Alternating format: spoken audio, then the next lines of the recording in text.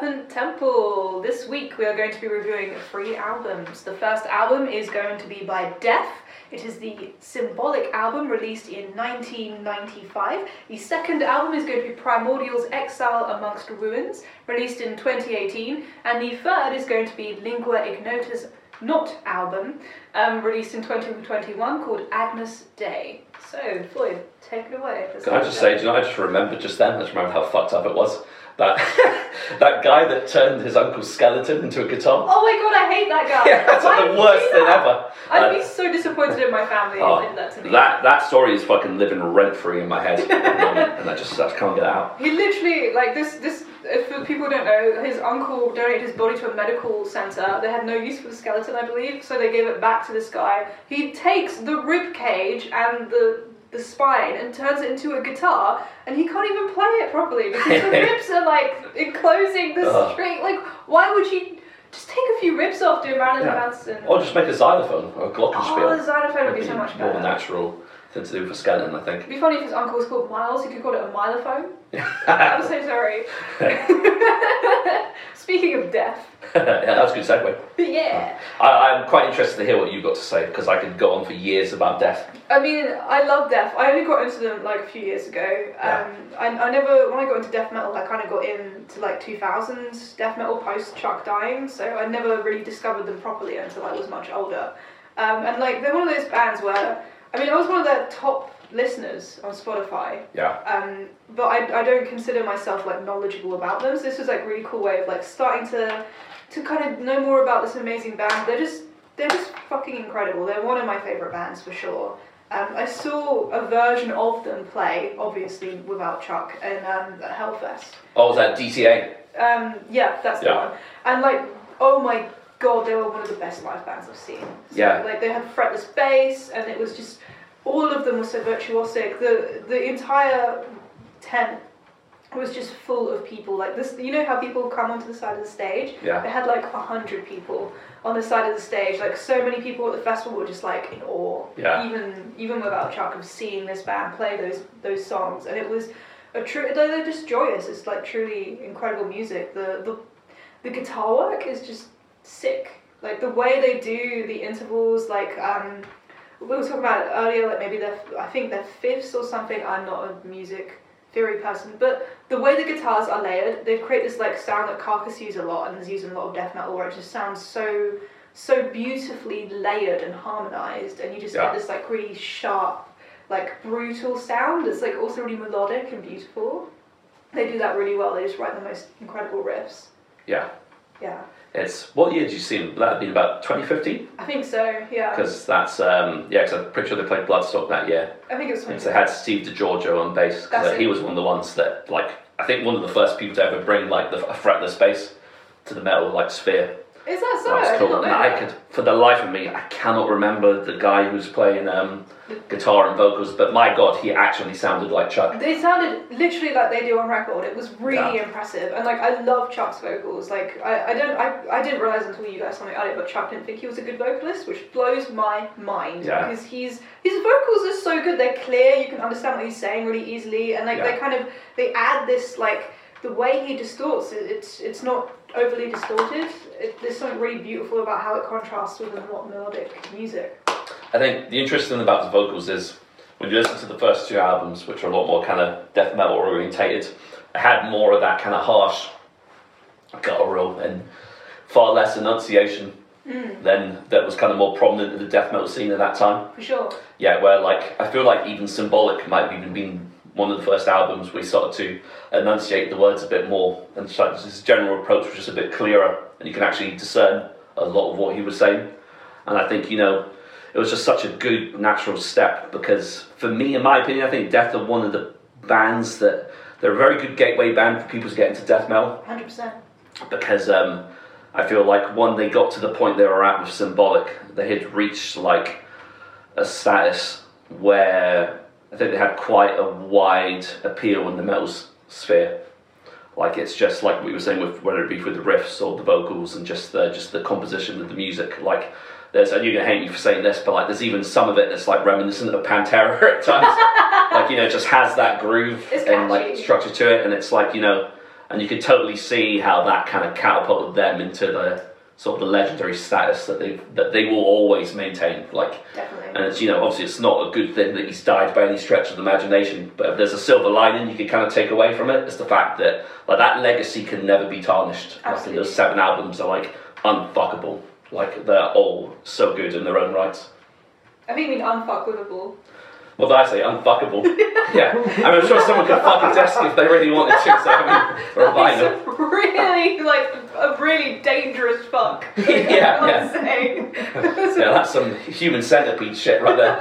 It's put my teeth on edge thinking about it. That- I'm sure someone's done it though. Or, I'll tell you what it's reminded me of, which someone has done. There's a fan of Dying Fetus, one of the most unfortunately named bands, because it's funny because they decided to write about politics and like the shit happening in Iraq.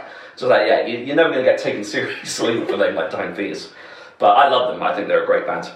And one of their fans died and wanted his ashes to be, I believe this was the story, to be made into a vinyl. Oh wow! So, and he got made into like a special like pressed version of one of the Dying Fetus records. What would you want your ashes to be pressed into? Which album? Well, I definitely want to be cremated. Yeah. So, I think just fuck, I don't know. I don't give a fuck. Just. Is this like the I'll be most dead. stupid, funny album you could think of? Oh, which album I want to be pressed into? Oh god, I don't know. Maybe something like Spandau Ballet. Just throw a bit of a spanner in the works. I actually really like Spandau Ballet. I've never listened to them. Good, you know the song Gold though, right? Maybe. I'm not going to sing it because I'm going to embarrass myself. We But, can edit it out. Maybe afterwards you can play it. but I'll play some Spandau Ballet afterwards. Yeah, they just have one of those band names where I feel like it's going to sound like The Cure or like a band they're like like- kind of music I don't listen to. God, it's like a new wave of pop sort of bands. They're really kind of, but it's good shit. Is it like synth? Is it like one of those? Oh, and they're synth heavy as well. Yeah, I knew it. I could just yeah. tell from the name. I was like, yeah, that's why I've never gone in. I'll give it, if it's one of your Ashes vinyl choices, I'll give it a listen to in honour of your future potential, probably not going to happen choice.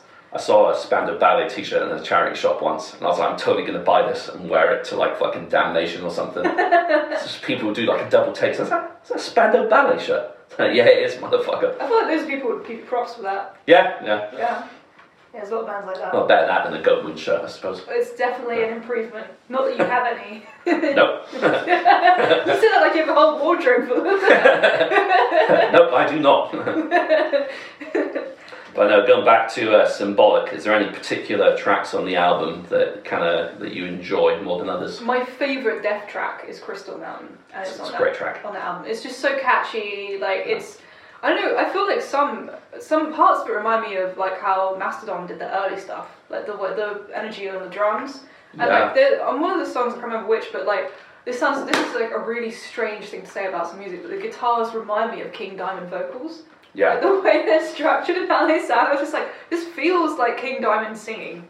Yeah. Which is a good You know, I think it was Individual Thought Patterns, they actually had Andy LaRocque, who was the guitarist for King Diamond. No way, that's Provide really some cool. guitar parts, yeah, he was a session musician for that album. That's amazing. They have Which is amazing cool. guitars, so. But that brings up an interesting point, because one of the things I love in Death, and you kind of hear it in the last track, Perennial Quest, and it's probably one of the most famous instrumentals in history, Voice of the Soul. Oh, it's From so Sound of catchy. Perseverance. Like the guitars scream, Yeah. and it's like it's not something. It's done in a way that it sounds like, you know, because you hear like Dimebag used a lot of. I keep referencing Pantera for some reason, but they used like a lot of pinch harmonics and a lot of harmonics that sounded like the guitar was speaking. But the way he does it in Voice of the Soul, and you hear a bit of it at the end of Perennial Quest in the outro, it's just so human. Like it does, like I said, it is reminiscent of like a human's voice. It is really, like, you can sing a lot of the riffs and you can sing those instrumentals. I think Bill Steer is definitely my guitarist, inspired by this choice as opposed to... I mean, that man is just, I mean, the riffs he's created is responsible for, I might have mentioned this before, but like Carcass don't get enough props for like how much influence they've been on the scene. Like even whether it be through fucking Gore Grind or Melodeath, like they've done so much to so many different subgenres. I think we're so lucky that we've got Black Sabbath and Carcass and bands like Electric Wizard in this country. Like we have a lot of bands that have shaped genres, like more than one for sure. Yeah. Judas Priest as well. Of course, yeah. I mean, there's even more like there's like prog bands and stuff, and like we're just so lucky. And I suppose Saxon as well. I like a bit of Saxon. Got a bit of Zeppelin as well. Yeah. Yeah. God, it's crazy to think that the small islands produce so much great music. Yeah, I wonder what it is. We've just got some weird, like, chemical... I reckon we just colonised the world and just took stole all their stuff! Yeah. And just melded it into one perfectly balanced musical fucking revolution. Melting pot, I think. But I was going back to Crystal Mountain. Do you know what the song's about? No, what is it about? So, I think I was reading an article. It was like 10 things you didn't know about the Symbolic album. Oh. And apparently it was about, he had these overzealous, like, evangelical neighbours. I thought there was a lot of, like, some anti-Christian stuff in here. Yeah. Like, I think, in particular, it's the whole aspect of sort of evangelism and how corporate churches have become in certain segments of that faith. And it's just so obvious as well that it's just purely just to fucking take advantage of people's faith, you know. But yeah, he had these neighbours in particular that used to kind of look down on him and sneer at him because he had long hair and stuff. And they were like overzealous Christians, and he was just like, well, fuck it, you know. I think Crystal Mountain is a reference to their sort of, you know, their mountain Sinai. of faith, which is actually, you know, nothing but a hollow landscape, really. Oh, that's really interesting. Yeah. I like that idea. I was reading the lyrics to Symbolic, and I was wondering, I don't know if this is the case, but I was reading, like, it's about, like, precious memories and, like, being, it seems really vulnerable and open and, like, quite emotional, and I wondered if it was about his brother dying. So his brother died. Yeah.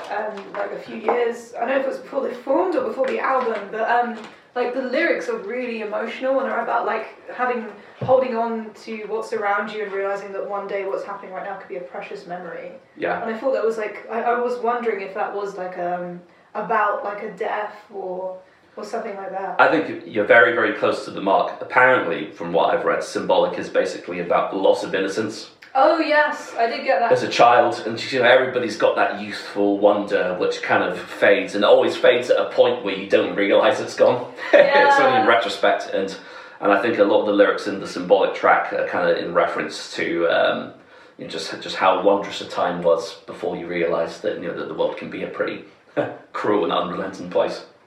But yeah, no doubt that was probably shaped by the loss of his brother, because I think he was quite young when his brother died. Yeah. Because he was given, I know when he was given the guitar to help deal with the grief of losing his brother. Oh wow, that's so when he was sad. young. And I've got, I mean, like, fuck, I mean, how tough those parents, you know, to lose a child so young, because the brother was 16 when he died. Yeah. And obviously Chuck died when he was 34. So, God, that's so I mean, that's a lot of grief for parents to have to deal with and go through. Yeah. One of my favourite, on a more positive note, one of my favourite lyrical inspirations for one of the tracks is the track Sacred Serenity. Do you know what that's about? What is it about? It's about cats and dogs. No way! Yeah, Is it about how cats are like serene? Cats are serene and dogs are, I don't know, what's it about? It's literally just about his love for cats and dogs. That is so cute! And just about how they've just got, you know, just undying affection, and they just look at a world from such an innocent and pure perspective that humans can never really attain. I love Death even more. That makes me so happy. Like, all my favourite bands, well, most of them, like Queen, I know they have, like, what's-his-face wrote a song called Delilah about how much he loves his cats. Yeah. And, like, in the song, he just, like, he literally meows in the song, but it actually, it's such a good song. Check out Delilah, it's beautiful. If you want to cry about a song that's about an animal dying, there's a band, A Silver Mount Zion. Yeah. It's a side project of Godspeed You Black Emperor, and they wrote an entire album. It's got a really long title, I can't remember it, but the whole album, or these parts of the album, are about his dog dying. Oh no! And there's one track called like Surrounded by 9 Angels by Your Bedside, or something like that. I'll have to get the correct titles at some point and I'll send it to you, but it's really fucking sad. I'm literally tearing up thinking about it. That makes me so sad. Oh my god. But, no, for what I know, I think Chuck was was definitely quite a big animal lover. I saw an interview of him once and he was wearing like a t-shirt that said like, it was like Cats Are Metal or something like that. Or That like is fucking, awesome. But yeah, he just seemed like such a good fucking dude. Like, yeah. and it's just, I think that's the thing that just comes across every time I've seen him in interviews. And I think it comes across in his music. Because one of the things about Death, which I really liked, is, and this is quite prominent on the Symbolic album. So obviously the first two albums they did was very, traditional death metal. It was one of the first bands to kind of pioneer that style. It was a lot of gore lyrics, about zombies and shit like that. And whereas he decided to take a far more personal and introspective approach as it progressed, and it kind of, I think, opened people's mind into showing that death metal could be something more than just a one-trick pony, which was just something that's just quite soulless really, because a lot of it is just inspired by like the giallo horror scene in Italy. It's a lot of it's tongue-in-cheek. Obviously there's not a lot of death metal bands that are actually serious about what they're singing about, and it's pretty like corny. But I feel like Death were one of the first bands to kind of take lyrical inspiration from things that were happening in the real world. Like look at the track 1000 Eyes, like it's almost prophetic, like when you read about it, it's talking about how fucking intimacy and privacy is, going to be further and further a luxury as time goes on. And that was written in like 95 or earlier. So I can look at the stage we're in now, where like society is in a place where fucking God is watching what you do. It's like really is Big Brother. I mean, like obviously, like Orwell was writing and Huxley were writing about the shit, like almost a century ago. But it's just interesting to see that he had his mind obviously tuned to things outside the realms of fucking having sex with dead bodies and, and zombies eating you alive. So, but like I think what I really like about Symbolic as an album is the music's so much more mature as well. I feel like this is Death kind of at their peak. Like a lot of my friends think that Sound of Perseverance is their best album. And I love all their albums. I think I have a hard time picking which one is the best one, because really I've got certain amounts of love for each album for different reasons. But I feel like Symbolic is like the perfect amalgamation of like, and it's even when you look at the guitar work on the album, there's so many different sort of techniques and playing styles on there. You've got the palm mute sections, you've got the tremolo, you've got a lot of harmonics, a lot of diminished and dissonant riffs. It's just a really good amalgamation, and there's even a lot of silence on the album as well. Like they're one of the first death metal bands to have it's one of the, you hear it in Zero Tolerance, you can hear it in Misanthrope, where there's parts where there's even silence in the song that allows the riff to kind of grow and fester, which I think is really cool, and not something a lot of death metal bands were doing. There was a big facet of death metal which was all about just making it more extreme as time went on. Kind of branched off like that. Death were kind of along the same vein as Atheist and Cynic, and like they were wanting to create something that was a bit more musical. Whereas like you had other bands like say Suffocation, and that were just all about taking it to about as extreme and sort of guttural as you can take it. So it was great. It's a fantastic album. It's a sick album. I remember I think Shem found this out, that they were directly influenced by Atheist, and that they were recording, I think it was Human, so they were recording Human, one of their albums, but before they recorded, they heard Atheist recording one of their albums. They were rehearsing in the same area, I think, and they heard them playing, and Chuck was like, that's fucking cool. So they were they was in immediately influenced by them. Oh shit! I had no idea. That's cool. Yeah, it's really cool. Yeah. I'm probably completely miscommunicating what I heard, but I know there is there is some shit that happened, and I believe that's kind of the gist of it. But I love Atheist, and I love Death. I'm probably one of those fans that a lot of people would want to gatekeep, because I don't know every album. I know what they're called, but I'm not I can't name you track 3 of Leprosy. I can't tell you what happens 2 minutes in, but I can tell you that they're one of the best death metal bands that's ever happened. I think one of the best metal bands. I think they are one of the best metal bands. This is definitely, they're one of my top bands ever, and I'm so influenced by their music. Yeah. And how I write music, how I enjoy music. They're just they've influenced, I don't know many bands, any bands really that don't, if you like music, it's hard not to like Death. Yeah. Because they're just so good. It's hard to, I don't know anyone who's Death suck, Yeah. And they've got something for everyone, I think, that's into heavy music. And I think that's perfectly evident in the Symbolic album. Because you've got tracks that are groovy, you've got tracks that are you've got tracks that are fast, you've got tracks that are a bit more emotive. They've got all the components of what it is that makes heavy music good, in my opinion. And there's emotion behind it as well. They're not closed off. I mean, Chuck's not closed off. He's not trying to hide how he really feels. He's not hiding behind like zombies and fucking dead bodies and shit. But like, I mean, there's anything completely wrong with that. It's just there's more to it than that. And it comes across in the music. It's just easier to connect to it, connect to it on a human level when like do you know what's funny about this shit? It's every time I'm about to make a deep point, I fuck up my words. But it does allow you to connect to it on a more human level when like the lyrics about shit that humans go through. Sheb's dying, is he? He's gone. He's actually in tears.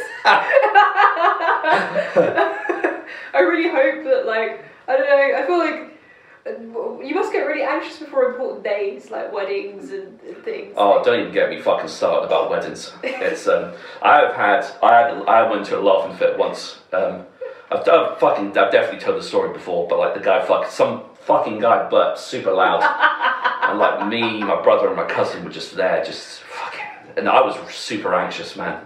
You know that laughter you get when you think I need to stop because this is going to cause a scene, and that like just exacerbates it. I feel like when you get married, you should have like a choir of frogs. You should have loads of frogs that are like constantly croaking. So like if someone burps, you won't be able to tell. Yeah, that's good. That's a good point. Get Froggle to play. That'd be cool. Do you reckon they could do a wedding march, like a Doom sludgy version of that? Like a frog version. That'd be cool. Yeah. I'll run it by Amy, see what she says. I'm sure she'll be cool with it. Dream wedding. But, oh man, but I could honestly go on and on about death, but one of the things I kind of wanted to say was it's interesting when you look at the sort of the wide appeal they have in the metal scene, and because each album is basically different band members. There's very few people that performed on more than one Death album. You know, I think Gene Hoglan performed on 2, Steve DiGiorgio performed on a couple. He was actually meant to perform on Symbolic as well, but I think he had his first child, so he had to go and look after that. But when you look at the people that have been involved in the 7 studio albums, like it's like a veritable who's who of the extreme metal scene. You've got like I was saying, Andy LaRocque from King Diamond. You've got Sean Reinhardt, the guys from Cynic, Paul Masvidal. You've got what's the name? Chris Reifert from Autopsy. He was the drummer on the first album, Scream Bloody Gore, and the Autopsy went on to become a legendary band in their own sense. Like if you look at like the snowball effect and the splintering of all the members and the bands that came as a result of like this band, it's actually like staggering. It's a bit like Napalm Death here, because Napalm Death had a similar like revolving door kind of situation with the band members. You know, Bill Steer, an early Napalm Death member, and you know Lee Dorian went on to do Cathedral. Like it's just crazy how just one band. Cathedral. Did I say Cathedral? You made it sound like a Pokemon. Do you know what? In my head I was thinking, I'm not actually too sure if I mispronounced that or not. No, but fuck it, I know it's Cathedral, but... I've never heard Shebs make that sound before. That's amazing. Oh, that's so good. Oh, it's funny. Do you know what? I blame it on this weird early stage tinnitus that I've got going on at the moment. Oh, really? I don't know what the fuck it is. I'm going to get an appointment, but like... This is why my voice has been so booming last week, because I'm struggling to hear my own voice. So it's a bit like those when you've got deaf people trying to speak. That's how I imagine how I sound. I hate it when you can only hear your voice inside your head. You feel like you're underwater. That's how it maybe means. You've got a blockage or something. Maybe you need to get your ears drained or. That's what I'm thinking. I'm going to get an appointment. I'm not in any pain or anything, but it's. Try dropping some olive oil in there. Yeah, my mum's got some of those hop eye candles. I've heard candles and drainage can go wrong. Yeah. And you can damage your hearing. But I've heard that if you loosen it up with some oil, like a drop every day. Dr. Nina's here. Your YouTube doctor's here. I've got my doctor at the University of no, I'm not going to make a dirty joke. But anyway, yeah, no. Like when I got my ears. Because I had to get custom plugs made, and you've got to have empty ears for it. If you've got wax, it ruins it. So I had to put oil in my ear every day for 10 days. If you put one drop in at the end, I could hear everything. It was amazing. I've heard that when you get them syringed, it's it's like just being born again. Like it's just you can hear things like so clearly. I didn't even get them syringed, but I would have had to. Like you have to loosen them to get them syringed. You have to do the olive oil thing anyway. So you may like it's worth trying or doing some reading about it, and hopefully you can hear again. Yeah, that'll be all right. But the good thing is I can still like because when I first had it, it was like really like booming and had that underwater thing, and I couldn't like discern even when I was trying to listen to music. Like it was all very sort of sludgy, but now weirdly enough, I've kind of, I don't know if it's just my brain has found a way to train the part that's ringing just to be at the back of my head, and I can still hear most other things all right.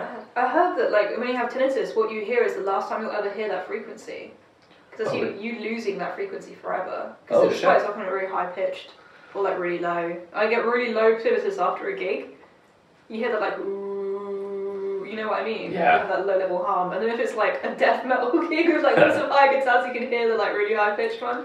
Oh man, that first time you go to a loud gig and your ears are ringing for like a fucking day, that is a unique feeling. You're just like, wow, I'm a real music fan now. What's my hearing? Yeah, fucked up my hearing, yeah. Woo! I'm in the club. Legit. Oh, I remember I was a kid and like a composer came around my house and he had such bad tinnitus he started screaming. Oh.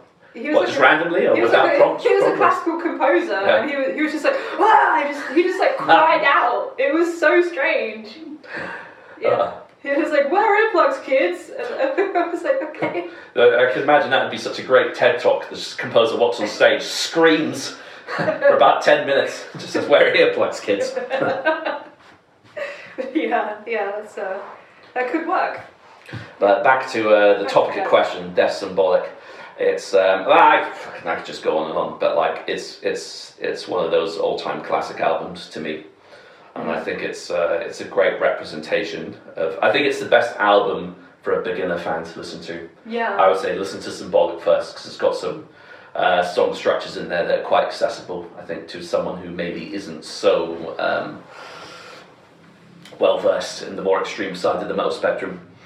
The production is very good as well. And there was a remaster. I don't know if I listened to the remaster. I think I listened to both, but the production is just brilliant. Yeah, most of the albums, if not all of them, were done at Morrisound, which was just like the death metal place to. If you wanted a death metal album, you'd get it done at Morrisound. Like the early Gorguts albums were recorded there. Yeah. And stuff. And Gorguts, one other great band. They should review them at some point. Gorguts are amazing. But I think it's... Sorry, go ahead. No, I didn't know what I was going to say. I was just going to say, yeah, well, fucking, just love it. I think it's quite bold that they started the album with their title track. So, yeah, that doesn't happen too often, does it? Chef was like, I might not edit it. Please edit this out. I'll leave that in. Oh, god damn it. Title track. Yeah. I think it's bold to start with Symbolic. Yeah, you don't get that too often, do you? You don't. No. I think quite often a band will pick like the middle track or the last, or like something later on in the album. So like often people will get to it and be like, this must be the best track in the album. I think maybe that's a more modern like marketing thing. I don't know if it was different, like 30 years ago when. Yeah. Oh my god, 30 years ago when this was recorded. Yeah, that's crazy to think. Actually, it's been that long. Yeah, it's pretty crazy. I remember. I think it was. I can't remember which. The news site it was, but one of them it was like albums that turned like 15 this year. This was like a few years back, and it was like Mastodon Leviathan. I was like, 15. I was like, fuck off. I remember when that came out. I mean, yeah. Damn it, that's so horrifying. Like 15 years. You know what really gave me like a weird feeling was Alan Averill joined Primordial the year I was born.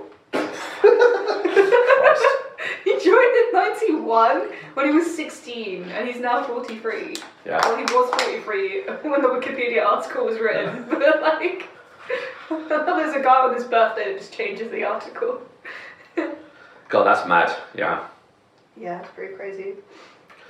But I think that more or less covers it for me for Death, unless there's anything else burning you want to talk about. I think I've covered it. I think this is a 10 out of 10 album for me. I'm not going to bother like pretending it's not. Oh, easily. Yeah.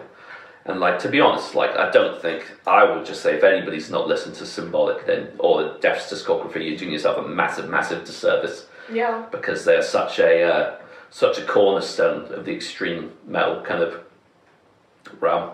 And it's funny because like, and to go back to what we were saying about the UK bands and how they how so many like classic bands came from this small island. It's funny how when you look at bands like say Venom, like it's funny how Venom was such a big influence to so many bands, and they kind of almost single-handedly spun it off, you know, sort of death and black metal. And it's like, I'm not even the biggest Venom fan, to be honest, but I could jam some of the music. But it's just crazy how something that has such humble beginnings can have such a snowball effect and create something that's like I think we live in an age now where I think like the subgenres have just become a bit ridiculous. But it's I think, you know, death kind of just reminds me of a simpler time when just like, you know, heavy music was heavy music. Yeah, like pirate metal or wizard metal or zombie metal, gorilla metal. I like frog metal. That's frog metal's cool. I can live with that. Yeah. Oh, that's weird. Yeah. I guess a pass. But no, yeah. But I echo what you said. I mean, this is like a classic album. I mean, it's in the upper echelon of albums I've ever listened to in the history of music. Yeah, I agree. Yeah, I mean that's Death. Like, if anyone actually who listens to this goes and listens to Death for the first time, we would love to know how you found it. Because it'd be really interesting to get that perspective. I'm interested to meet someone who doesn't like Death as well. I would like to know why, or how someone feels, or, you know, if it's not their cup of tea. Like, I've not really met anyone that's like... No, there's on some videos I watch, I've seen comments from a guy whose username is Morbid Angel is better than Death. So I mean, I don't know if he doesn't like Death, or but he at least thinks that Morbid Angel are better than them. Ooh, wow. I mean, I like Morbid Angel, so I'm not going to slam them. I mean, apart from Illid. Divinum Satana. Yeah. That's the only Morbid Angel I've ever listened to, because the worst entry point in musical history. They really fucked themselves on that one. You couldn't pick a shitter album from any band in existence to. And I saw them play it live, and I was like, I'm out, I can't, I'm never listening to these guys again. I looked at David Vincent Neil, what's his name? David Vincent. Evil Dave. Evil Dave. Evil Dave. Dave Vince Neil. I looked at him and I was like, this guy looks like someone's drawn him. His hair looks like it's been like just glued on. Like, it's just, I feel like he's gonna do like a Giuliani. It's gonna melt onto his face when he's like, I can't take him seriously, man. But yeah, maybe one day I'll get it. I'm gonna play you Altars of Madness. Okay. And then you can see that they have done some good albums, some I'm very good sure albums. they're an amazing band. Yeah. Sure. And I've said before, you can hear, like, if you're a Gojira fan, like, listen to Morbid Angel, because there we go. I just go like this. I was like, that's Shem stripping again. Since you're in the bathroom. But like, if you're a Gojira fan, like, fucking listen to Morbid Angel. Like, it's because like you can. Sorry. Because he's lost it. Was it the Gojira? Was it the bathroom?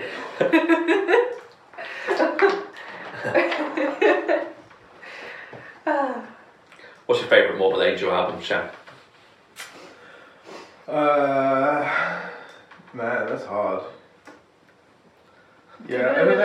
I think I prefer Evil Dave, so I like the classics. Yeah. But then I really like Gateways to Annihilation. I like see Tucker as well. Yeah. I don't know, all of them. Yeah. They're What's your favourite album? Yeah. When you're cremated, you want your ashes to be pressed in every single one of them. Yeah, I really don't know. I really like all of them, honestly. I just, they're kind of like, it's a bit like Opeth, right? Like sometimes you just go, oh, I want to listen to My Arms Your Hearse, and sometimes you want to listen to Sorceress. They're like different moods. It's hard to, I feel like there's so much pressure on us to have one favourite thing. Like, yeah, it's like... Why is that? Yeah, it's weird. It's like, because if somebody had to come to me and say, I'll pick like your 5 favourite bands, or the worst one, if you had to try and pick your 10 favourite songs, that's literally fucking impossible. Yeah. Like, I just couldn't do it. I can't fathom having to, because every time I'm in a different mood, I'm in the mood for listening to something that reflects that. So like, like a fucking, so it's just an impossible task. It's like putting your iPod on shuffle, and like there are days where you just don't want to listen to half your music. Yeah. Right? Yeah. Yeah, I have days like that. But one interesting thing I just want to quickly say about Morbid Angel is all their albums are in alphabetical order. So they deliberately title their albums in the alphabet. So the first album's Altars of Madness, then it's Blessed is the Sick, and Covenant, Domination. Are they going to go all the way to Z? Well, they're on K at the moment. Wow, Yeah. what happens after Z? They're going to do numbers. yeah. The Cyrillic alphabet. I don't know. That'd be really impressive actually if they could do that. But I think we should segue into the next review on the list. That'll be Primordial's Exile Amongst Ruins, released in 2018. What's your kind of experience with Primordial prior to this album? Prior to Primordial, I've always liked Primordial. I've always thought they were a really good band. I thought Alan Averill was I like how outspoken he is. I like how he's kind of like a little bit miserable and grumpy. He's like, I once interviewed Ailstorm, and we were talking about bald men, and they were like they said their favourite bald person is Alan Averill. Yeah. Oh, that's cool. And I think that's a really good take. I think him and Patrick Stewart are among my favourite bald people. Yeah. And I like the music. It's this like kind of energy that they've got, this kind of driving energy, and they're like, I like that they talk about their identity and their Irishness, but it's not like everything they do at the same time. No. And I was reading an interview, and then Alan's like, specifically about Exile Amongst Ruins, because a lot of the lyrics I thought were about like Irish independence and like politics and things, but he does say that it's not just about Ireland. Yeah. Like that's not the whole point of the band, and he talks about how he's kind of making a point about the West in general, which I think is like really cool that he's doing that. He's not just focusing on one little thing. He's looking at the big picture. Did you watch that video Metal Blade done, where he goes through the lyrical meaning behind each track on the album? I did not! I wish I knew that was there, because I went through all the things, like, I googled all the, like, cool Irish words. Yeah, I took the easy way out. I was like, oh, fuck it, I'm going to watch this. But no, yeah, it's funny you mentioned the West, because one of the tracks, I think it's Upon Spiritual Deathbed, which is actually my favourite track on the album. No way. Because it reminds me of another Primordial song, which is actually not only my favourite Primordial song, one of my favourite songs of all time. Damn. The Coffin Ships. It's a really good song. They have catchy numbers. Oh, it's fucking good. And the thing is, you can tell in that track, I'll talk about Spiritual Deathbed in a second, but what I love about the Coffin Ships is because that is about Irish history. Yeah. It's about things like the potato famine and stuff, and you can feel like the ancestral rage and melancholy and sorrow come through in that song. And it's just the composition and the guitar leads are unreal. But this track, Upon the Spiritual Deathbed, he says that it's to do with like how the West, I think his exact words were, the West is spiritually bankrupt. Yeah, I really like how, so the thing I didn't need to Google, which is always like a bonus when I feel that way about an album, is like he starts with To Hell or The Hangman. And does he? He does. I'm pretty sure he does. Now I have that horrible doubt you get when you say something with utter certainty. You're like, what if I'm wrong? You just know some guy's going to be like, well, actually, you're wrong. Oh, she got it wrong. The girl in the death shirt, she's just stupid female metal kids that don't know anything. She's just here for the guys. Anyway. Just likes metal for the dick. That's what I'm here for. Track 1 is Nail Their Tongues. That's it. I knew I was wrong. I was so certain I had to be wrong. Nail the Tongues. I was like, wait, this isn't a but. So that track is about Martin Luther. Yes. Who he nails the 95 proclamations, I think they're called, to the church door in Wittenberg, which apparently might not have happened. But anyway, he started Lutheranism and the whole schism between Catholic and Protestant and like the Reformation. And I think that's really cool because Ireland is historically very much affected by that whole thing. Yeah. And I really like that he wrote a song about that where he's like he's looking at the root of the history of that, and like that was such a momentous occasion. Yeah. And it's a really catchy song as well. It's really that's a great song.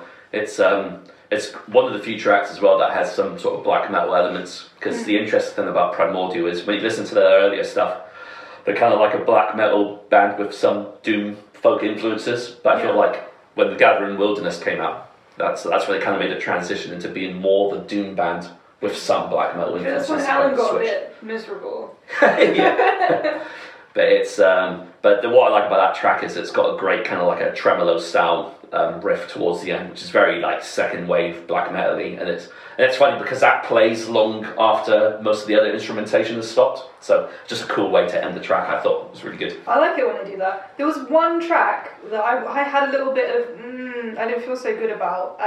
For God's sake, this doesn't respond to my touch. Sunken Lungs. That like the drums on that track are really strange. Like I feel like they're trying to do something with the drums. There's like this kind of shuddering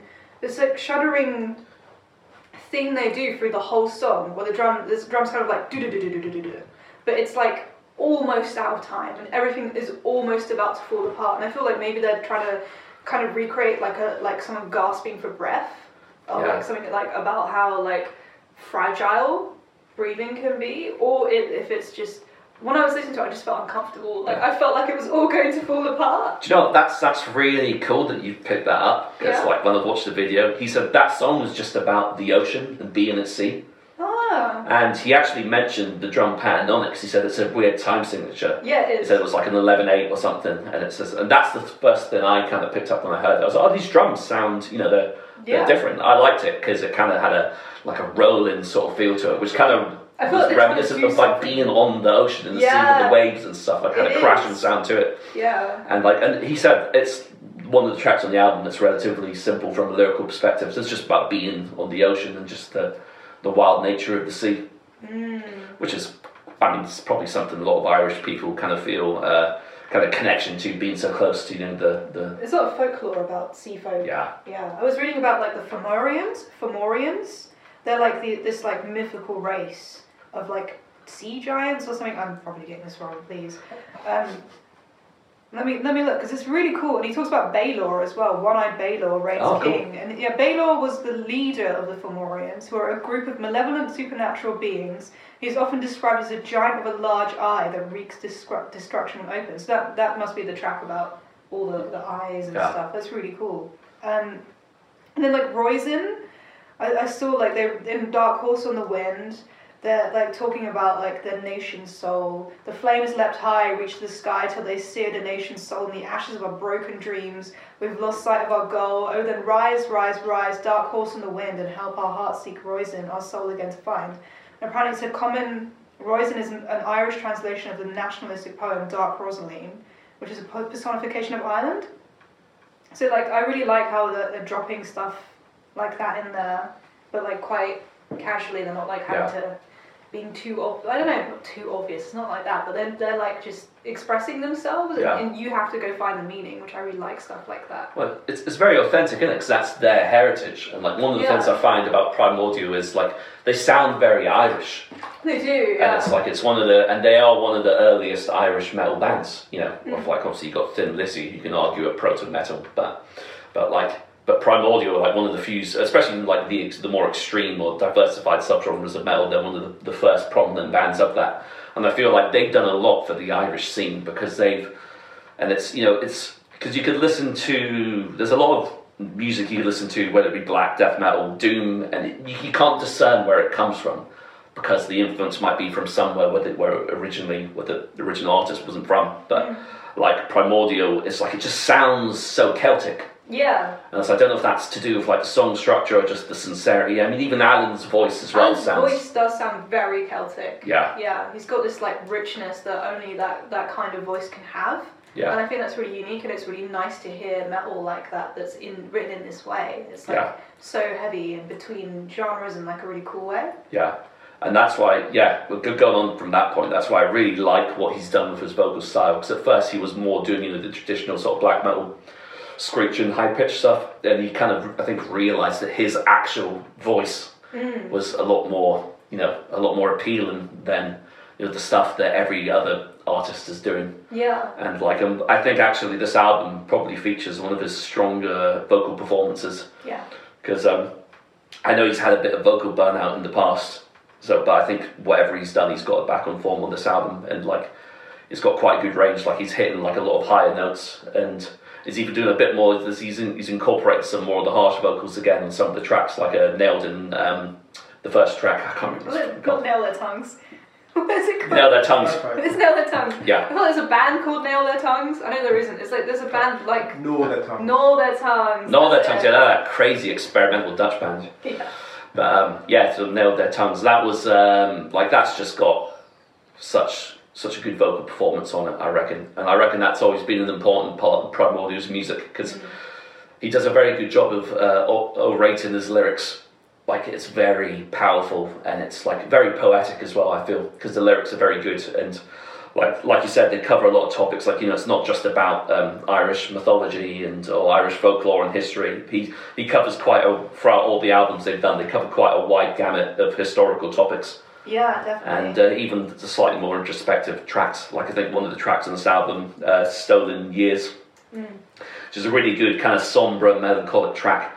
And when I was watching the video of him talking about the lyrical being, he says it's just about time on the road as a band. I thought that was about touring. So it was like wake up at 5 a.m. and I'm just like, that feels like a tour thing. Yeah, and he says that's literally what it's about. It's just about he says you go through so much grind as a touring band, especially a band in their position that have been going since the late '80s. But there's always a payoff at the end of the day, whether it be the gig or connecting with people on a level that you can only really do through music, really, and the arts, which is what is slowly being taken away from our society currently. But I won't get into that too much. But Avril on the Damnation podcast was talking about how if he found out there'd never be a gig again, he just wouldn't he'd just stop Primordial. He wouldn't release any more music because that's why he said that I believe that. He does it for the touring, for the shows. That's like the main part of the band for him, but it's also not their full-time project. Like he said that they all they have it as on something on the side, and that's something they can go back to, and they have times where they don't do it for a while and they don't rehearse for like a few months, and then they come back to the band. I think that's a really healthy approach. I think that's probably the only way to keep a band going so long, is doing it through 100%. That way, right? Because you couldn't have the same drive if you were. And let's be realistic, there's no fucking money in the metal scene. He says the same thing. Yeah, there isn't. Not unless you have an incredible manager who does loads of publishing deals for you and things like that. Yeah. That's why I've got respect for people like Eric Rutan, who's the guitarist for Morbid Angel. He was guitarist for Morbid Angel and Hate Eternal, and I think he's now a permanent guitarist for Cannibal Corpse. But he just realised that to make money in the scene while still being involved in the scene is just to produce albums and have your own studio. And he's produced a lot of major albums, and it's just I think it's a good way to make a living and still be connected in the scene. Much in the same way while we're doing stuff like this, because it's good to Yeah, I mean, if you want to make money in music, don't be a musician. You can't do everything apart from the music bit. If you work in management or publishing or booking, and I think even in if you're a promoter, that's pretty hard as well, which is kind of what we want to do too. So. What to do? For you guys, would you share that belief that that the main kind of goal for a band is to perform big live shows, or would you say the recording the music is the thing that's the more important? I think it's different for each member of the band. For me, I make music because I want to preserve a part of my culture and heritage. I also want to create something that people who are in my very specific situation can relate to, which are very few people. So I'm not doing this to get big and famous. I'm just kind of doing it for my own mental health and well-being, and because for some reason I feel I just feel an incredible urgency to just do it, to just make something like that, and I feel I would feel fulfilled if I did that. I think for the other members of the band, that's definitely not their priority, because why would it be? I wouldn't expect it to be. I think it would be amazing to play big shows as well. I think for me it'll be lasting. It'll be I can't speak. The thought of having that the thought of having put down music that is going to be there when I'm gone is going to last longer, the satisfaction, than playing a big show. But I definitely want to be successful and play big shows too. Okay. I'd say there's probably some similarities between you and maybe Alan and Primordial in that aspect, because there's aspects of your culture that have been tried to be eradicated by other forces. Yeah. I think that's one of the reasons I like Primordial, and I think I like how Alan reaches to the past to express that, so going back in history, because I feel that's more powerful and more relatable to a large number of people. I feel it's easier to get your point across, and it also piques interest for people to go and go down those roads and paths and discover it for themselves and see how history is unfolded, because I don't know a huge amount about the Troubles in Ireland. And I think he does it in a way which is going to make you more open to learning about it. As opposed to just doing the fucking Sabaton and just reading the Wikipedia article and his lyrics, that wouldn't be as interesting. No offense, Sabaton. Shots fired. Kind of. I might have to tell you a story afterwards. That's an NSFW about Sabaton. Oh my. But no, it's no, I think you're right. And it's funny because on one of the tracks, he was talking about lyrically, it's kind of inspired by this notion that there's certain facets of the West or modern society that are looking to erase history. And you could call it whatever you want. You could refer to it as woke culture, or but there's some people that think that the best way to eradicate modern problems in society, whether they be no matter what sort of category or branch they fall under, is to eradicate as much history as possible. And it's a bit of a touchy subject. I think it depends on the context, right? Yeah. Because it's because he was mentioning the whole thing about statues being torn down, and he said it made a good point. I thought it was a good point. He says sometimes statues can serve as a warning to people. Like you may not agree of who that person was that was immortalized in the statue, but this still doesn't change the fact that history is history, and what's happened has happened. I think there's a difference between recognizing it and celebrating it. I think it depends on how they're presented, because I think a lot of those statues, I partly agree with him. I think personally I prefer the statues not being that, because you would walk past them and think that's an important person. The plaque isn't going to say this guy's a slave trader. It's going to say this guy's great. He had loads of businesses and traded sugar. La la la. And I think as a kid, you're walking in through the town, you see this guy shining in the sun above you. You're like, wow, that's pretty cool. This guy must be important. Wow, what's my voice doing? This guy must be important. But I think I like the idea of maybe having a red plaque.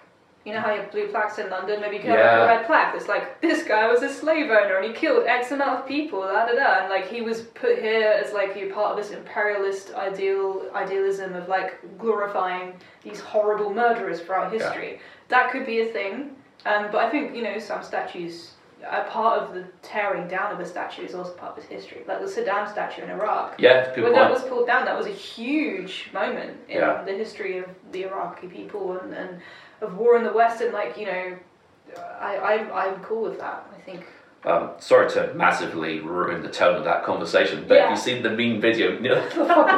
It's that meme where the fucking kid goes, "What are those?" to people's shoes. Have you seen that? No. Have you not seen it? Oh, fuck. But basically, there's a video of Saddam Hussein's statue getting pulled down, and because obviously his hand's in the air, so it's what are those? As it falls down, I'll show you afterwards. That's such a Middle Eastern. I do this when I'm trying to make a point. When I just start doing the the Middle Eastern Queen's wave.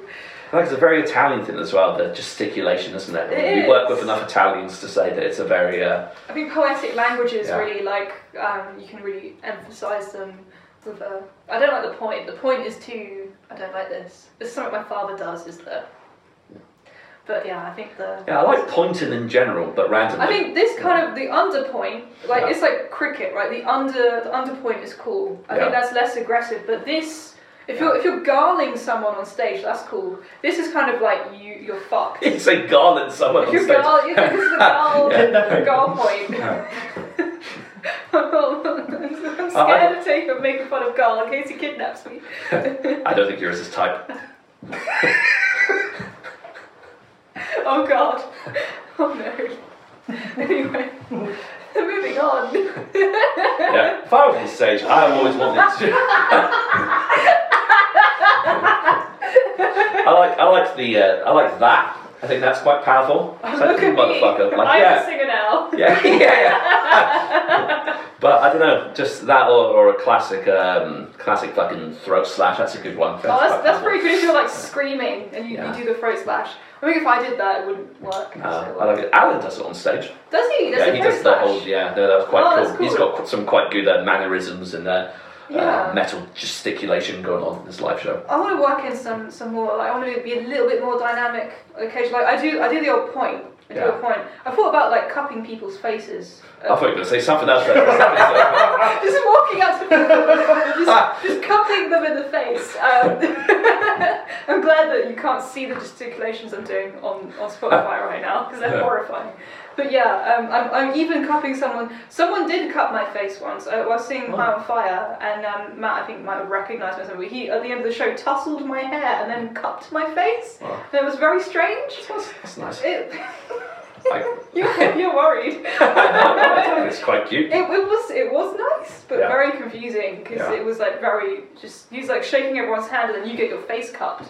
But I kind of like the idea of like just randomly fucking with people like halfway through a song, just you know like just reaching out and yeah. There's this amazing story. I'm just retelling it. It's from an old Metal Injection video. I was talking last week about the band The Red Chord. Yeah. An early deathcore band, and the singer guy was saying that what he used to do, he used to love fucking with people.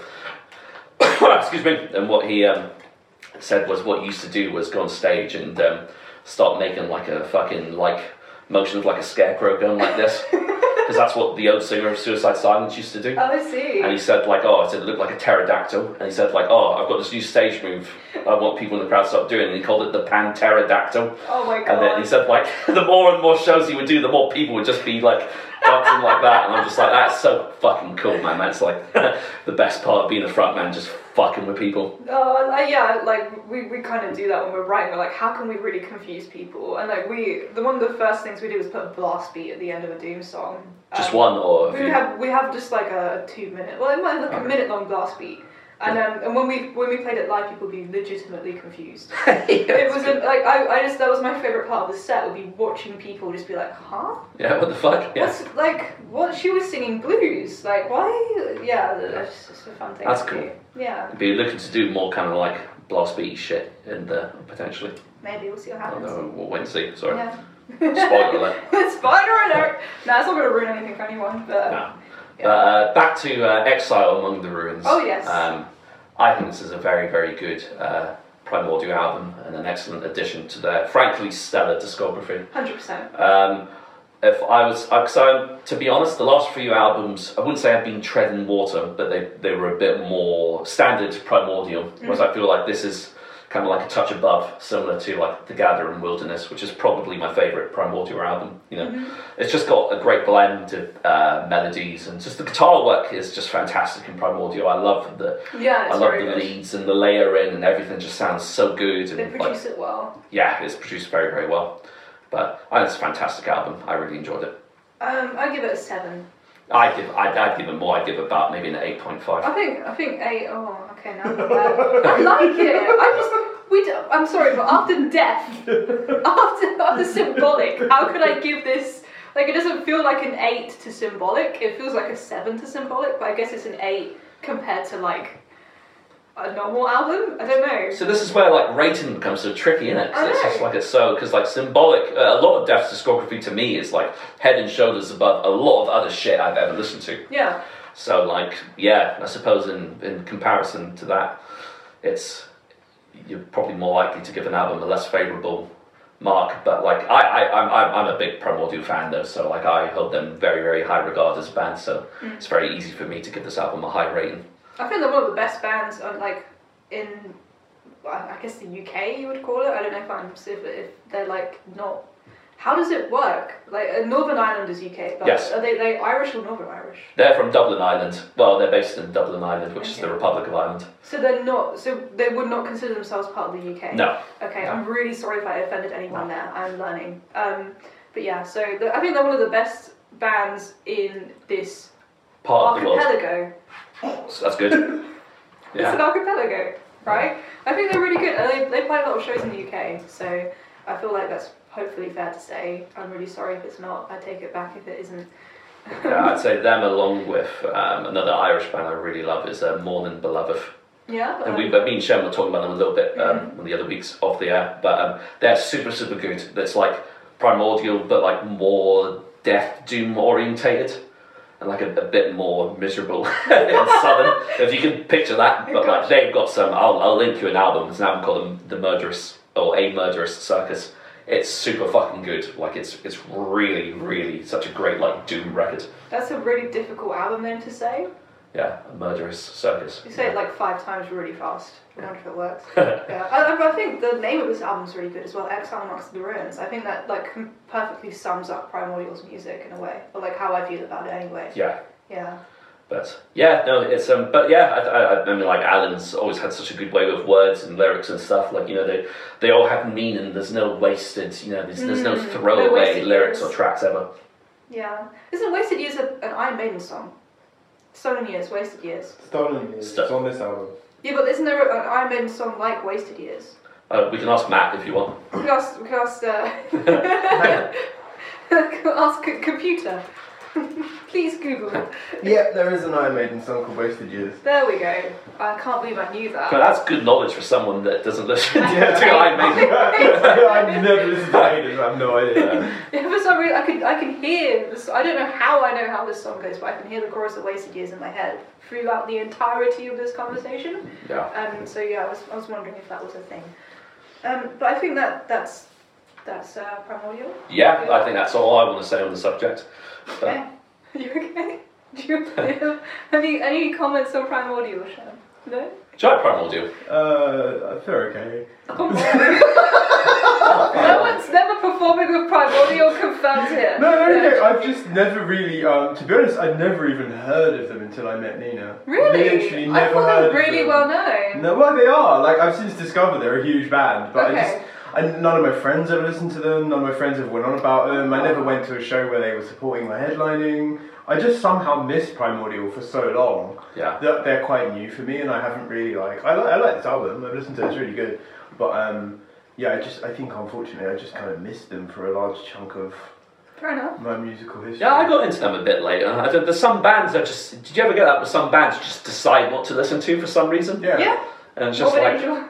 Like, Yeah. what's the one for me? There's a band, Intronaut. Have you ever heard of them? I've heard of Intronaut, yeah. Yeah, and I'm just like, look, I've had friends this in the past, oh, you really dig them, but I'm just like, it's just the name, I just don't like it. I don't They're listen to a Roadburn band, I feel. it. I think they're like slightly proggy, techy. Yeah.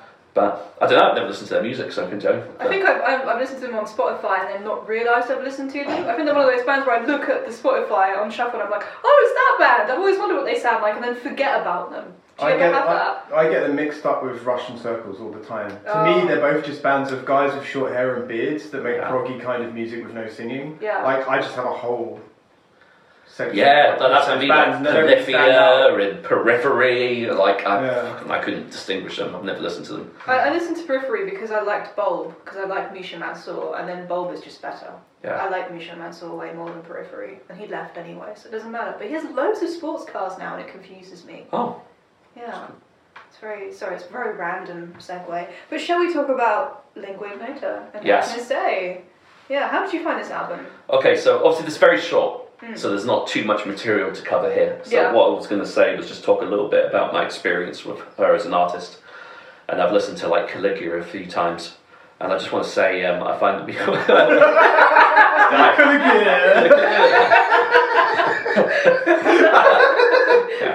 Yeah, I'm going to try and save that one.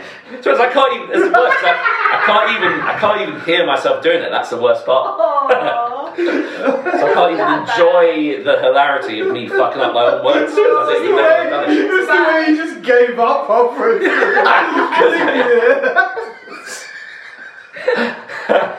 Oh shit. But yeah, what a fucking intense album. Yeah. And it's funny because I was thinking, because she's been collaborating, or done a few collaborations with Dylan Walker from Full of Hell, Yeah. an artist I really like, and it's I get excited by music that is a representation of a raw emotion. Oh, this is Yeah. definitely that. Yeah. Yeah. And, I listen to a band like, even say Full of Hell, like or a band like Napalm Death, like that is like almost a sonic representation of rage. Yeah. But like what, like Caligula, that album is, in my opinion, a sonic representation of just like utter fucking despair. Yeah. And it's like, I know, I can't relate to the lyrics because, but I know the themes are about, like sexual abuse and domestic abuse and stuff. Yeah. And I know she's referred to the songs as survivor anthems. Yeah. And I think, it's weird to say that the music excites me, but I just like hearing genuine emotion in music. Mm-hmm. Because so often in extreme metal you hear music which is very hard to connect to, because like what I was saying before about death and other bands in the death metal genre, or even the black metal genre, a lot of the time it's the lyrical content and stuff, it's very surface level. It's about something that is hard for a human to connect to, because it could be about Lord of the Rings, or like I said, zombies, or, bestiality. I'm sure if you're into bestiality, you can probably connect to some of the lyrics found in death metal. Furries but- must love death metal. Yeah. But no, like this is very, very fucking real, Yeah. and like there's so much of her essence that's been put onto this record, and through and she does everything, right? She's multi-instrumentalist, everything. Yeah, she's incredibly talented. Yeah. Yeah, and it was just I just really, and I think that there's elements of that are on this EP. So obviously this is very short, and it feels like a bit of a teaser for the next record. It does. It doesn't feel like a full Lingua Ignota. She doesn't lose control, I feel, on this record like she does in like Caligula and All Bitches Must Die and All Bitches Die, not Must Die. Yeah. It's because there's a bit of it, because the second track, which is it Sexless, I think it's called. I think so. Yeah, it's a cover of The Cure. It's a cover of, I haven't written it down. It's like Sexless No Sex. It's a cover of Iron Lung.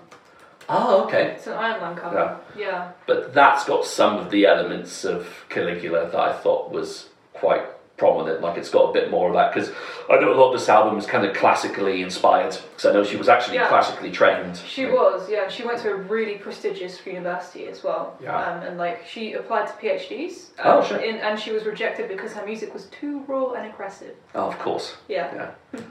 So fucking stupid. I know, right? But I mean, she I feel like she has a very academic approach, which I really respect, because I also dropped out of academia, not in music, but I can feel her frustration, and I was also like not as accepted because I was very fringe in terms of what I was looking at. So like it's another reason why I really resonate with her and her music. I love it. So yeah. Anyway, as you were saying.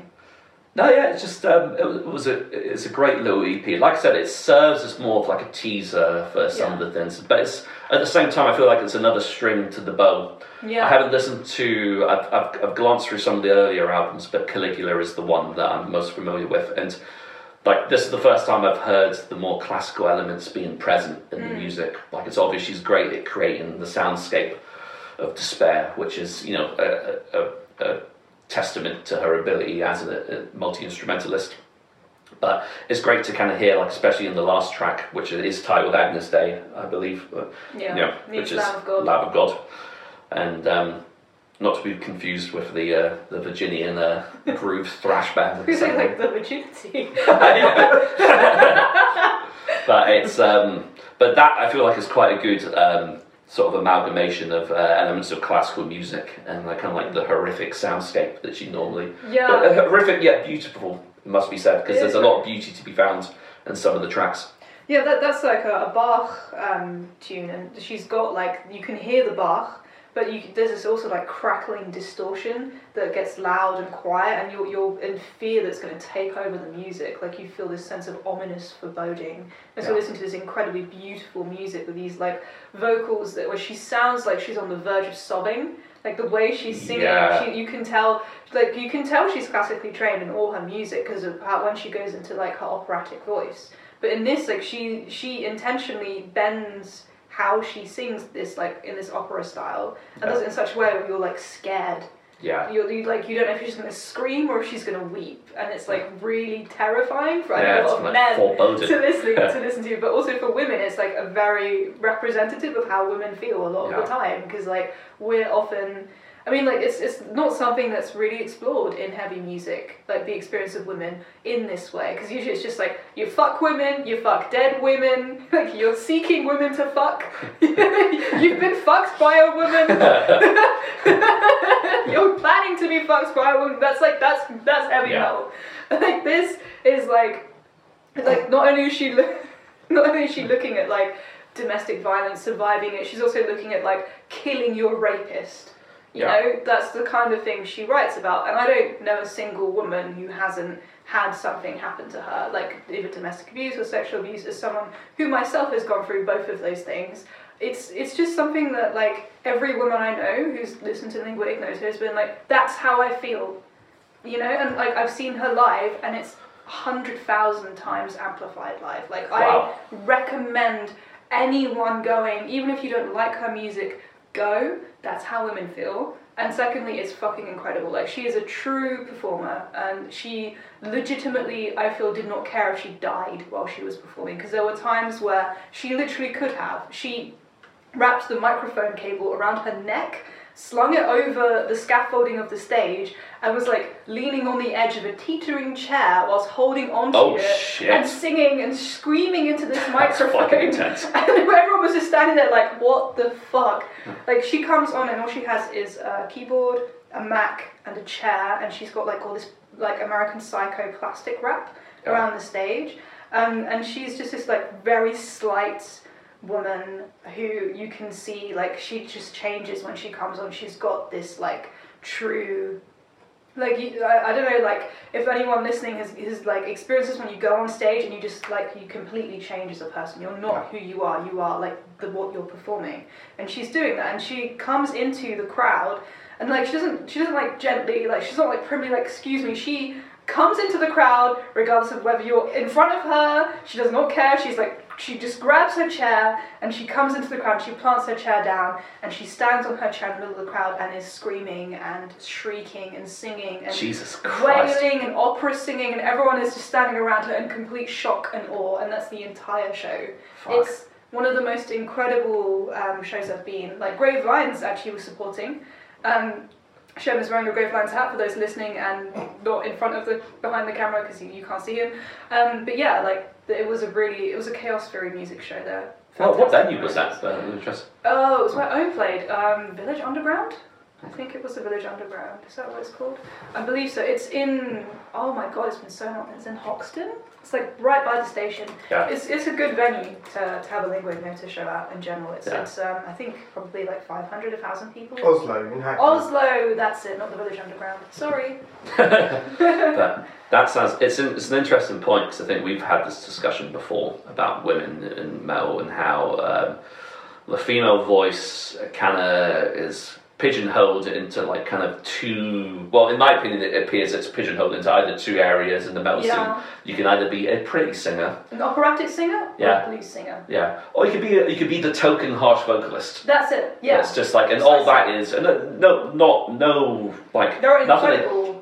Nothing against those people, but like it's just employing the same vocal techniques that a lot of the male vocalists do against a lot of fries, vocal distortion and stuff, which is cool. It's what I do. All vocal techniques are shared between the sexes. There's no unique technique that one sex has access to. Yeah. You know, so like it's absurd. It's almost objectification. It's like, oh, women, they sound like Nightwish or they sound like Blues Pills, and like those are incredible bands of incredible vocalists, but that's just not true. There are men that sound like women, there are women that sound like men. The voice is not tethered to whether you've got a dick or a vagina. Yeah. You know, it just doesn't work that way. No. There were castrati 100 years ago, but there are women who sound like castrati, and there are men who don't have their balls cut off that sound like castrati, so it doesn't matter. It's just not, it's not a sex or gender issue. Like, it's just stupid, and let's put it in the bin.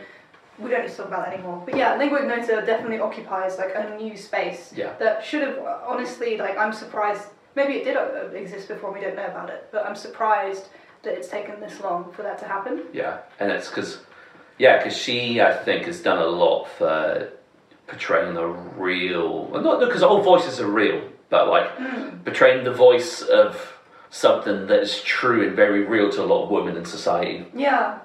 And in my opinion, it's some of the most extreme vocals I've ever heard.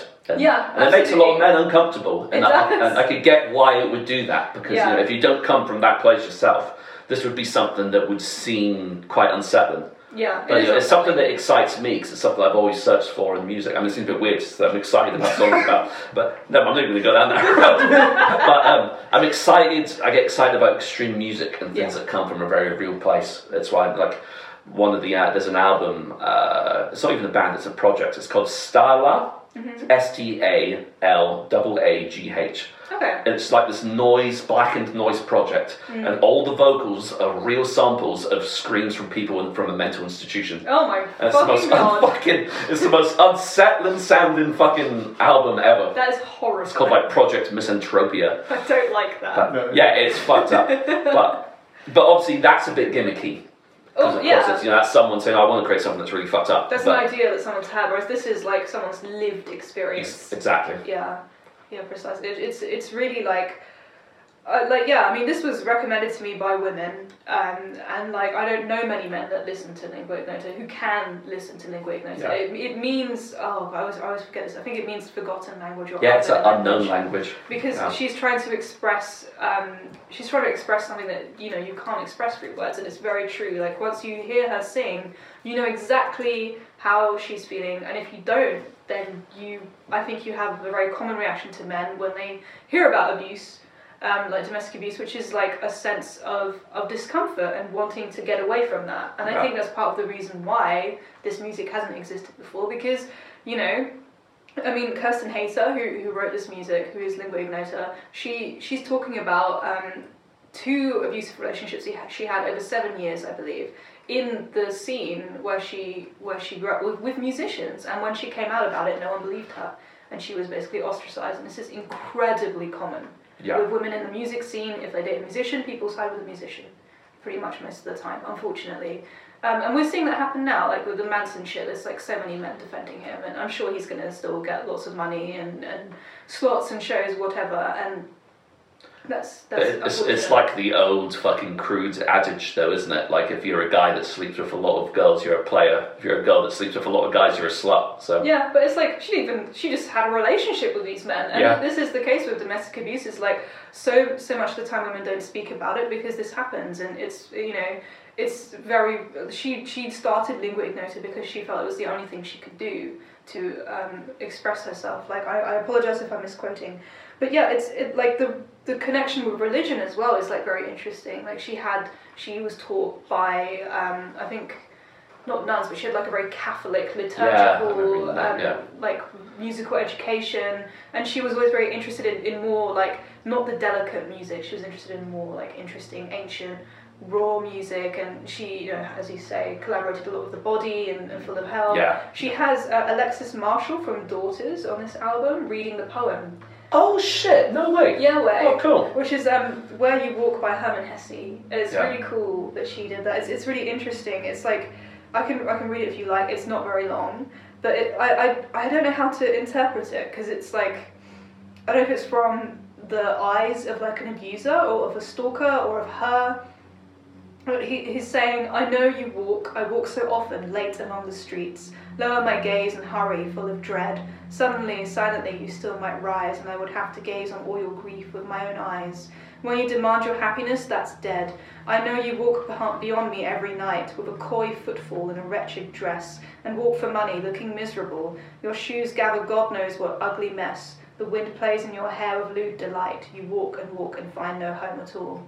I mean, like, for me, you walk and find no home at all is like very relatable. I feel like it's like very much a lot of women have felt, not a lot, but some people I'm sure have felt this walking along the street, hurrying, full of dread. Like, I've certainly felt this, and like, you know, feeling messy and not knowing like what's going to happen with your home. This like, it's very common if you're in like an abusive relationship where you don't know where you're going to be sleeping.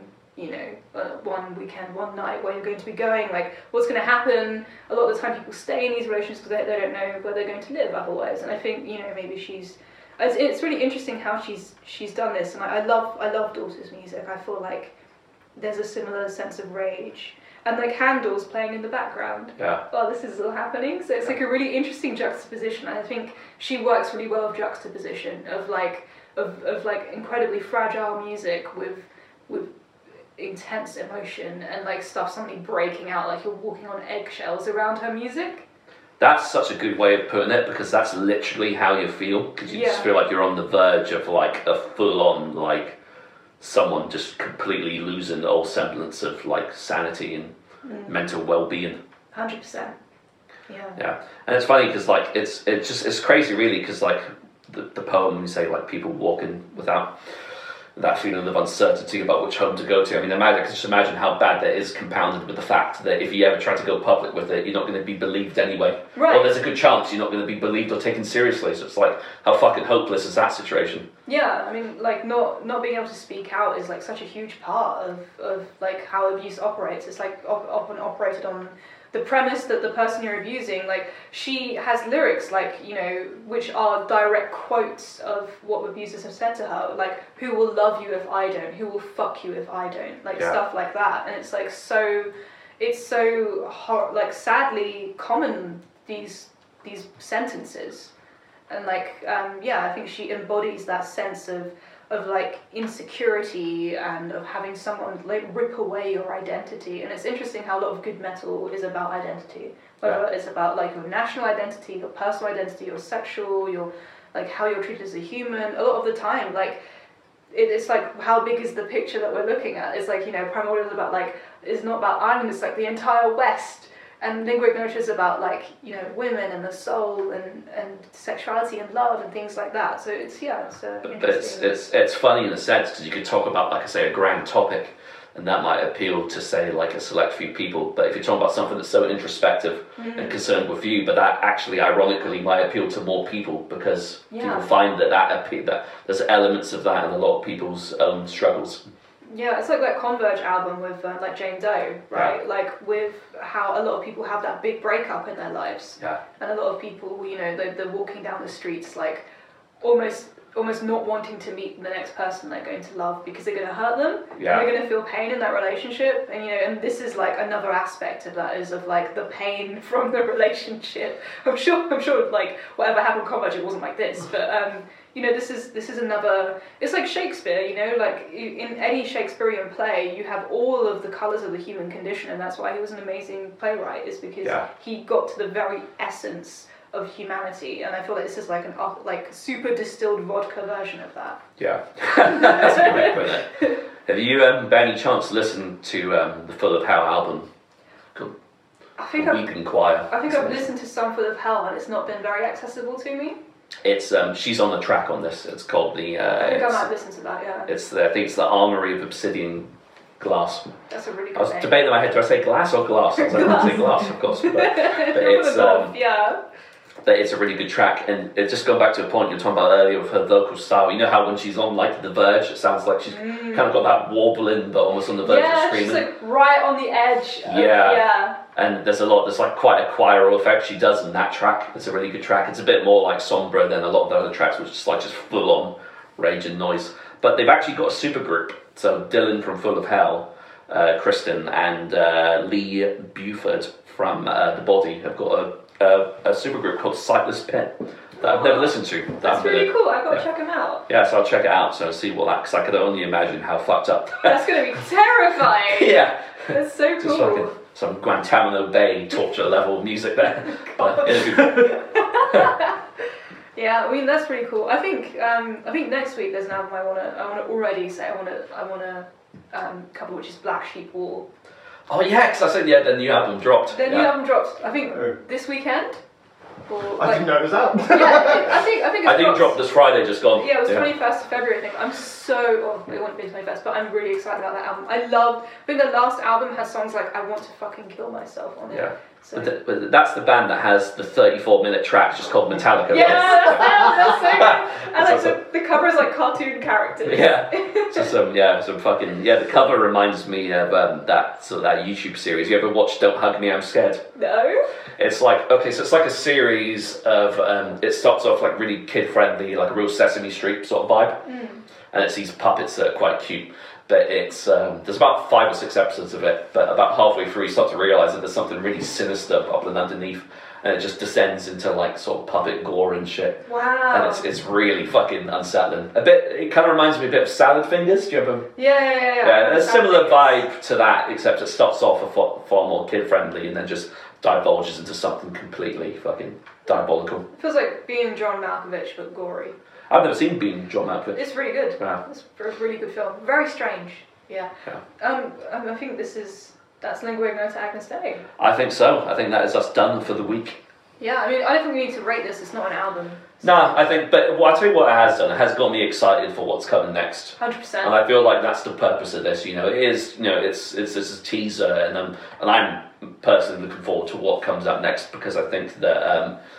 I'm really happy that she's got picked up by Profound Lore and has got recognition in the scene and been embraced in the scene, because I think it's something that the scene needs, because it is. And like I wouldn't be remiss to say that it's a scene that could be largely misogynistic at times. Oh yeah. So it's good. That's a diplomatic way of putting it. So it's good to hear like a female voice represented in a different way. 100%. And I think that, she does it in a way that I have not heard anybody else ever fucking do it. Yeah. And I am all for it. I think it's great. So. Yeah. She said that she won't always sing about domestic violence. She's just going to sing about what's closest to her, what's truest to her at the time, which I really respect. I think it's cool that she's come out straight up and been like, I'm not going to be the one that's always just doing the same thing. Yeah. Because that wouldn't be like. Like true to her. I It would suppose, be yeah. true to her. It Yeah. would be disingenuous, and I respect that. I think this is like, it's beautiful that she's done this. Thank you, Kirsten Hayter. You have definitely improved the lives of many women and maybe opened the eyes of some men. So, yeah, thank you for watching. Not just Kirsten Hayter, everyone, and thank you for listening. Feel free to like, subscribe, follow, download, everything. Comment, let us know how you feel. If you hate me, if you love me, if you love or hate Floyd, if you love or hate Shem, if you want us to review anything, please do. We checked out White Ward, man who commented recently. Thank you for recommending them. They're really cool and jazzy, and we're gonna listen to them more. So yeah, thank you for watching. So yeah, until next time. Yeah.